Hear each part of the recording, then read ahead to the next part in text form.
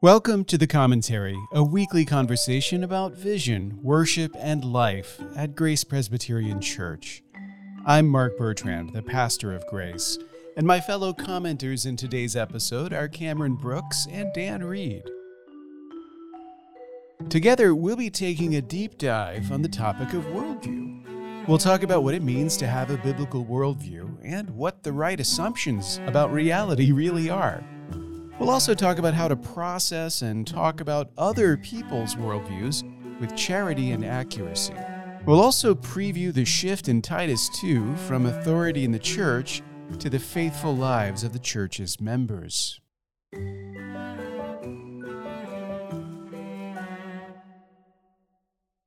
Well, Pastor Mark, you have published a book on the topic of worldview, and you just returned from Worldview Academy. Worldview seems to be something that you know a lot about, so I thought, well, can I take the opportunity to pick your mind a little bit and talk with you about it? So maybe you can set up first what got you interested in this topic, and then what is Worldview Academy? What are you doing during these teaching sessions? In the Reformed tradition, there's an emphasis, I guess going back at least as far as Abraham Kuyper, to the idea of like having a Christian world and life view. This original insight is basically that Christianity is going to influence every area of life, not just the so-called, sacred sphere.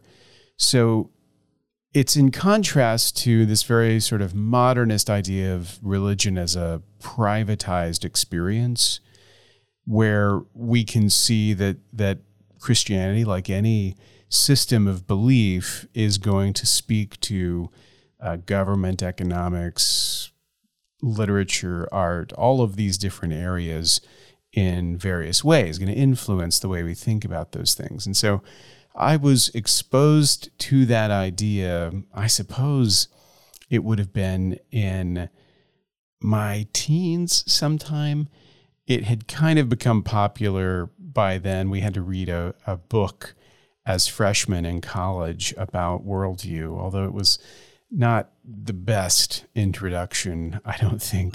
But that idea kind of went mainstream, and of course, in doing so, jumped out of Reformed theology into sort of the broader church culture. And like a lot of things that make that leap, it left its context behind. And so when people talk about worldview, they say a lot of helpful things and then occasionally also some not very helpful things. Mm-hmm.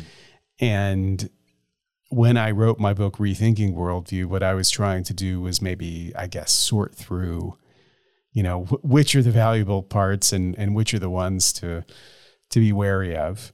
And that really arose out of the work I've done for, I guess, 20 years or so at Worldview Academy, which is a academic leadership camp for teenagers where we talk about worldview issues as well as leadership and apologetic stuff. And I've mainly taught worldview, theology, literature, arts, that kind of thing in that context. Cool.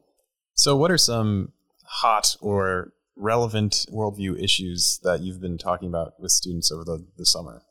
Okay, so that's a great question, because one of the things I talk about a lot is how important it is not to orient yourself around hot topics. Yeah, I was trying to set you up. Because I think there's oftentimes when people, especially when you think like this sort of worldview stuff, mm-hmm. If I show up to a worldview event, but then we actually just end up me giving you my hot takes on whatever people are outraged about today, that kind of thing. I think that plays more into the problem than contributing to a solution, because the reason why we're so susceptible to these cultural influences day in and day out is because we don't have that grounding in a biblical perspective on the various aspects of reality. If we're not already thinking about those things from a foundation informed by the Bible, then you will find yourself being blown about by every controversy and not sure like how to think clearly or where your heart should be in certain issues. And so I think what we try to do, certainly what I try to do in teaching worldview, is to hit the pause button on outrage of the week and go back to first principles and try to build from there and look at you might almost think like the tectonic stuff, the plates underneath the surface that end up having a lot more influence than whatever rumbling there happens to be in the culture at this moment. Okay. Yeah, that's good. I've heard of worldview defined as your answers to the most fundamental questions. That's not a specifically Christian way of putting it, but it leaves room for non-believers who, of course, have worldviews or other religions. Everyone has some answer to these big questions. Is there truth? Where do we get the truth? Why do I exist? Where are we going? Those kinds of questions. Do you think that's a helpful way of thinking about it, or would you rather start somewhere else? I mean, I think it's helpful. That's sort of, let's say, like the traditional approach. So if you go look at James Sire's book, The Universe Next Door, which just recently released a new edition, it takes that kind of approach. There's some fundamental questions any worldview needs to answer. And if we look at the way that these rival worldviews answer these questions, we can see the differences between them. And I think that's very helpful. It's especially helpful for students trying to understand like the difference between Christianity and other philosophies. That can be helpful, although, of course, that analysis is only as good as the perceptiveness of the person who's filling in those blanks. And so you may have, two different Christians who would answer those fundamental questions differently based on their understanding. And occasionally, well, not occasionally, I'll say often, it is the case that when we represent other people's perspectives and how they would answer those questions, we don't always do it charitably or accurately. And so you've got to be a little careful with those things to make sure that when you are representing another perspective, you do it in a way that people who believe that would actually recognize. And so that it's a good path. It's sort of the traditional path. I don't necessarily think it's the one that I would take, because I imagine maybe, let's say, a simpler, more organic path where when I think about a worldview, especially a biblical worldview, the starting point for me is, if I go back to Kuyper's lectures, Stone lectures, where he lays out this idea specifically of Calvinism as a world and life view, he does it with what we could call anachronistically epistemic humility. But he's not saying what you'll often hear people say, like Christianity is the only coherent worldview known to man. If you were just smart and logical, you would see that this is the only option. Mm-hmm. What he's actually doing is looking at a variety of belief systems that people at that time took for granted were robust world and life views, and arguing, yeah, so is this. So he's trying to demonstrate that this has the fullness that these other things have as well. And so obviously, he would argue for more than that. Mm-hmm. But he's starting, I think, with modest goals, and I want to reflect that in my approach. And also, for me, what matters is not so much the abstract philosophical ways in which we conceptualize, like what is your answer to the question, what is truth, or what have you, but rather to take more of a textual approach. If you read the Bible's written by many different inspired human authors, and those authors, they have the words they've put down on paper, but then there are the assumptions behind those words, right? In order to have written what they wrote, they had to see the world a certain way. They had to make certain assumptions about reality. And at the most fundamental level, before let's say the philosophical questions really kick in, there's this other question of just like, how would I need to see the world to be able to see it their way, like to understand what they're writing from more or less their context. Mm-hmm. Now, as readers, it's something every good reader does with any text. There's a way you approach the text where you submit yourself to the text, to the authority of the writer, and you try to see things the way the writer does. Temporarily, you may disagree completely, but you enter into it, right? You take it on, you try on that way of seeing in order to understand it as it's intended. And that's the way you read charitably. And so if you read Scripture that way, you immediately start to recognize some differences between the way you see things and the way Scripture sees them. You wouldn't write the way the Bible does if you saw things in a 21st century naturalistic way, right? Obviously, there are some assumptions there. I mean, the authors assume a created world. Mm-hmm. They assume a world where the Creator didn't just make things, but continues to order them and rule over them. Right? There's an intelligibility and a sovereignty to that world that's really alien from the way that most people today would look at reality. There's an assumption of rationality behind it all. The idea that a God so transcendent as the God of the Bible could come down and enter into a relationship with human beings, as finite and fallen as human beings are, and that it would be possible for us to have real knowledge of him despite those differences. All of that presupposes that you can tell the truth in words, that human beings, despite their limited faculties, can understand a form of that truth, that it's possible to communicate.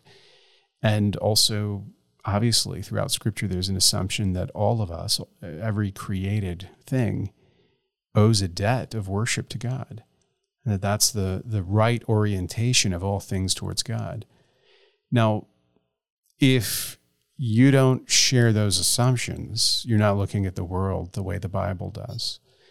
And for me, that's a great place to start for thinking about the idea of a biblical view of reality, just trying to uncover those assumptions that oftentimes this isn't doctrine, right? This is what's underneath doctrine, kind of the necessary preconditions for doing theology, we might say. Yeah. I've got a couple of things to say there. One, a comment about what you said earlier about how worldview thinking is meant to be charitable in the sense that you're trying to step into the shoes of some other writer who perhaps shares different assumptions about reality from you.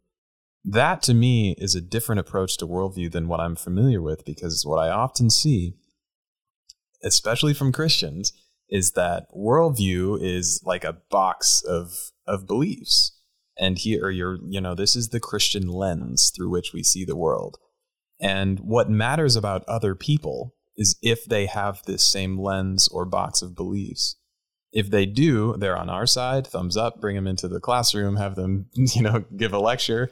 If they're not, then we need to either discount everything they say or spend our time critiquing them and showing, here's why this worldview is wrong. And that has that's bothered me, because something we talk about in this podcast is general revelation, how people who don't share all of your assumptions might actually have some access to truth, and obviously do have some access to truth, but might even have some access to truth that you don't. So this is the case in philosophy, where Christians have learned from non-Christian philosophers, or this is the case in medicine, where many of our doctors don't believe the same things. So I like your idea, what you're saying about being charitable. Do you have anything to say there? I've got another question, but I think it's a very Christian thing in the best sense of the word, because if we affirm that all truth is God's truth, and we have to agree with Calvin, who said that the truth should not be despised no matter its source, that the Holy Spirit is responsible for the truth we find in Scripture, but also in nature. And even if we encounter the truth in an unlikely source, that we should receive it as a gift from God. And that's true whether it's, coming from a believer or an unbeliever, because all human beings are made in God's image. God's common grace is in operation throughout creation, and it is a fundamentally optimistic orientation, I think, to recognize that despite our best efforts to suppress the truth, God is constantly at work in the most unlikely places. Awesome. So the next question is about literature. You mentioned that you teach some literature at Worldview Academy, and I'm curious what you see to be the relationship between literature and worldview. A lot of early worldview pedagogy in Christian circles is influenced by Francis Schaeffer. And Francis Schaeffer really saw art with a capital A, literature, painting, whatever, as, let's say, like a diagnostic, right? Like if you want to know what's wrong with the patient, you look at their phlegm. If you want to know what's wrong with the culture, you look at their art. And so it's not unusual to see people interested in cultural critique or cultural analysis using works of art to diagnose problems, and also as an illustration for philosophical ideas, because Schaeffer had that sense of kind of the way that culture is downstream from philosophy. And so, ideas will begin in the philosopher's mind, and they'll enter into the arts, and they'll enter into the culture, and eventually the church will catch up, kind of a thing. And so for myself, though, as a writer, I think that's good as far as it goes, but it doesn't quite go far enough, because if we stop there, then what we're doing as Christians is just working on being increasingly sophisticated cultural critics. And cultural critics are still known for what they're against. Ultimately, as human beings, we've been created to do more than criticize. We've been created to contribute to the world, to cultivate, right? And so we need to be creative ourselves. And so I don't want to just use works of art as a diagnostic tool, but also to appreciate them as the highest expression, in some sense, at least the highest portable and studyable expression of the human mandate to cultivate the raw material of creation. And so I find that both of those things are worthwhile, but I try to emphasize that creativity, because I think a lot of the sort of, let's say, the negative themes that you sometimes hear in people talking about worldview, those come from a sense of anxiety about the world, the direction of the world. A lot of people are attracted to this talk about having a Christian worldview because they're anxious that the Christian worldview is in peril, that it's not being passed down to others, that it's under a constant attack. And out of that anxiety and fear, they cling to sometimes oversimplistic and bombastic statements about the rationality of Christianity. And if you would just do your due diligence, you'd see this is all true. Be smart and join us. Where, honestly, I think the best worldview thinking doesn't come from anxiety, it comes from confidence. If you really do share that foundation with the biblical authors, then you have a very confident view of reality. You believe in a created world that is still superintended by its maker and that will ultimately be restored by him to be what it was made to be. And there's not a lot of room for anxiety and fear in that equation. And so our cultural work, our cultural contribution doesn't need to be done in anxiety, and it can be done in hope. And so that's where I try to be. I'm as susceptible to negativity as anyone, maybe more than most. But theologically speaking, I've got good reason to feel differently. I like that. So people call what you're talking about culture wars. Yes. And for good reason, perhaps. There's an artist and author who happens to be a Christian named Mako Fujimura that some listeners may have heard of before. He came up with a different term he coined, and I believe he titled a book Culture Care, which he is, of course, juxtaposing with culture wars. So he's advocating for sort of just what you're talking about, that the Christian's responsibility is not so much to get down in the weeds of all of these granular culture wars very loudly, but to care for the culture primarily by creating. And he agrees with you that this is an expression of our cultural mandate to care for the world in very concrete ways. And so he calls all people, not just artists, though he's himself an artist, all people to create in some way, to build things up rather than just to tear down other people's arguments or defend what we have going. So I read his book, Art Plus Faith is what it's called. It came out just this last year. I would recommend people go check that out if they're interested in a deeper dive. Yeah, he's been thinking about these things for a while, and I think is really valuable to look at. In the final chapter of Rethinking Worldview, I talk about this idea of cultural contribution, which is similar, I think, to what he has in mind with culture care.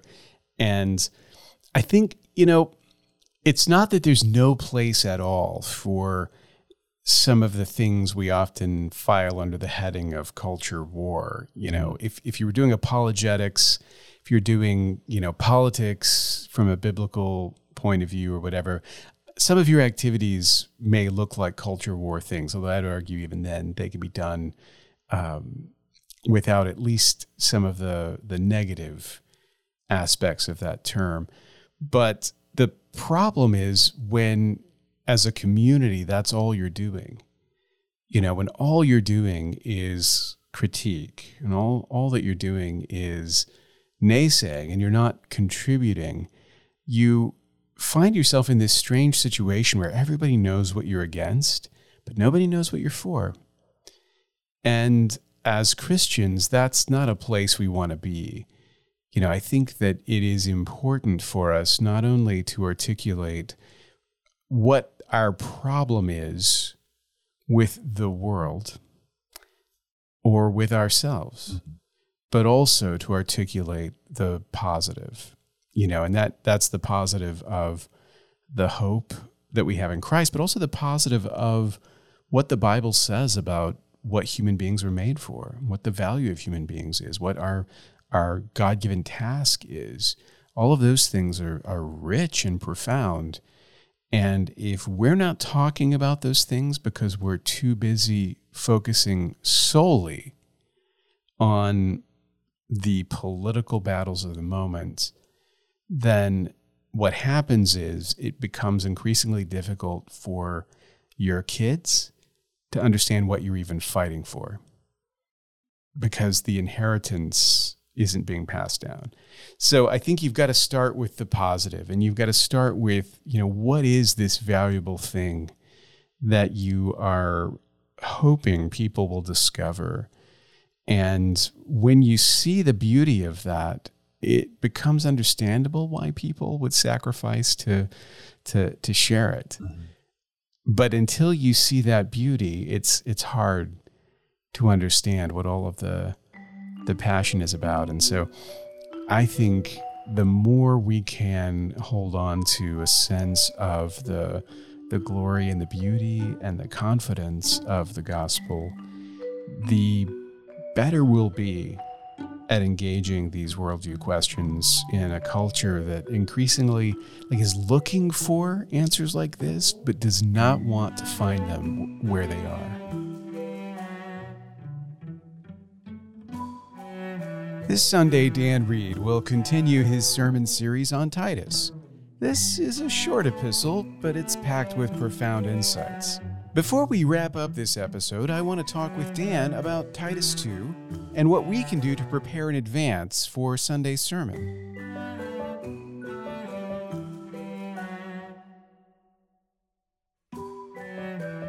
So Dan, this Sunday you'll be preaching on Titus chapter 2, and I was just wondering how people should prepare before hearing the second sermon in your series. Always read the text beforehand. I mean, it's almost, sometimes I forget to say that, but the first thing to do is read the text and try and understand what's going on inside the text. And, I was really encouraged when you preached the first sermon. I had conversations with several people who really had done that and had already read the text and meditated on it. And I think it really helps to come into the sermon already having that word fresh in your mind. Yeah. Well, and that's the hope, is that we can, as I preach the sermon, that you can use that in your own study. So then you can go back to chapter 1 and you can reread chapter 1 and say, okay, does this line up with what was spoken this morning? And then if it doesn't, that would be a great time to ask, well, what's going on here? And talk to people about it, talk to me about it. But then it also should help gear up for the next sermon, that these should be connected, that in Paul's mind, there aren't chapter breaks. This was to be read to a church in one sitting, in one setting. And so as we go from chapter 1 into chapter 2, read chapter 1 and chapter 2, make sure that the flow is going the right direction. And that should help prepare you for chapter 2. So it'd probably not be a bad idea as well to listen to the first sermon again, to have that fresh in your mind. That's something I always like to do when I'm preaching on a Sunday morning. I'll listen to the last sermon in the series again so that number one, so I don't repeat myself, but number two, just to pick up the threads of that thought, like you're saying, to remember it's all connected. Yeah. So another thing that would be good for people to do, and we didn't mention this earlier, but we did when we started Zechariah, is the Bible Project. Yes. Bible Project makes great summary videos of all the books of the Bible. And if you haven't already gone and watched the summary video on Titus, we would suggest that you go and do that now. Catch up on that. It's about 8 minutes long, and it gives you a nice overview of the book. You'll recognize some of the things that we've been talking about, and it'll give you an orientation in the text that we're studying. I think it's really helpful to have that all in your mind. Yeah, absolutely. And it does such a great job of pulling in some of the cultural pieces, talking about Zeus, talking about the Cretans. I call them Cretians. I need to stop that. It's Cretans. So we should have a running list of corrections, right? Because you earlier told us that Crete was the largest island in the Mediterranean. Right. It's not. No. Just the largest Greek island, right? Right, yeah. And now you've confused us by calling the Cretans the Cretians. Right. And so are you on the record? Yep. What's the official pronunciation? It's Cretans. Cretans, Yep. okay. And the Cretians, we don't even know. I don't even know who those people are. Okay, Yeah, they're probably liars, though. Right. But yeah. It wouldn't surprise me if some Cretans went around saying we're really called Cretians. Yeah, that's probably what it is. They're all liars. Yeah. So, and then we'll just add any errors that come up, any corrections you want to make. We can just do them here on the podcast. Well, I mean, that's great. And that's sort of kind of the idea of an internship, right? Yes. I come in and I make all my mistakes so that I get them out of my system. Perfect. Yeah, I wish I had gotten all of my mistakes out of my system before I found myself here. But cool. So let me ask you this. There's a continuity between chapter 1 and chapter 2, but we're also shifting gears a little bit. So can you explain to us how the focus shifts in this second series or second sermon in the series? Yeah. The way that I have it sort of laid out in my brain is that chapter 1 is setting kind of the foundation and the structure, that we have the overseers and the elders, and we see who they are and what they're to do, kind of providing that order for the garden. But in chapter 2, we transition, and now we're looking at the garden itself. We're looking inside. And so it's sort of that blueprint of the inside, the members of the church. And what does their behavior look like? Where does their motivation come from? And then why do they do what they do? And so we're kind of moving from the structure to the inside of the building. Okay. And so this is where we're going to hit like the sound doctrine point, I guess. Yeah. Yeah, that comes up multiple times in our passage and looking at sound doctrine. But it's interesting because a lot of Paul says you need to teach sound doctrine, and then he talks a lot about behavior in this passage. So we're going to look at sound doctrine and how that relates to Christian behavior. I love that, because so often we put those in different silos. You have people who are interested in doctrine and people who are interested in practice or ethics or whatever. And Paul just doesn't do it that way. I mean, he sees the interwoven nature of the doctrine and the life that it produces. Yeah, I mean, that's absolutely right. When Paul was just coming out of the false teachers, the big line that he has is they profess to know God, but they deny him by their works. And this is the big crux of the issue, is they may say they know God. They call themselves believers, but they're not. They're, what did he say?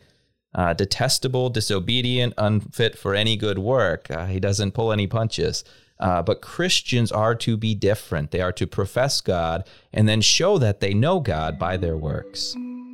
Fantastic. Well, thanks for giving us that orientation, and we look forward to hearing the second sermon in the series this Sunday.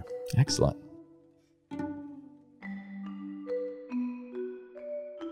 That's all the time we have for now. Thank you, Cameron, and thank you, Dan. And thanks to you, our listeners. We appreciate you spending this time with us. We're truly grateful. We hope you'll join us next time. And in the meantime, if you've enjoyed the commentary, you can rate us on your favorite podcast app and share episodes with your friends on social media. You can subscribe to the commentary on Apple Podcasts, Spotify, and Stitcher. To find out more about us online, visit graceforsiouxfalls.org.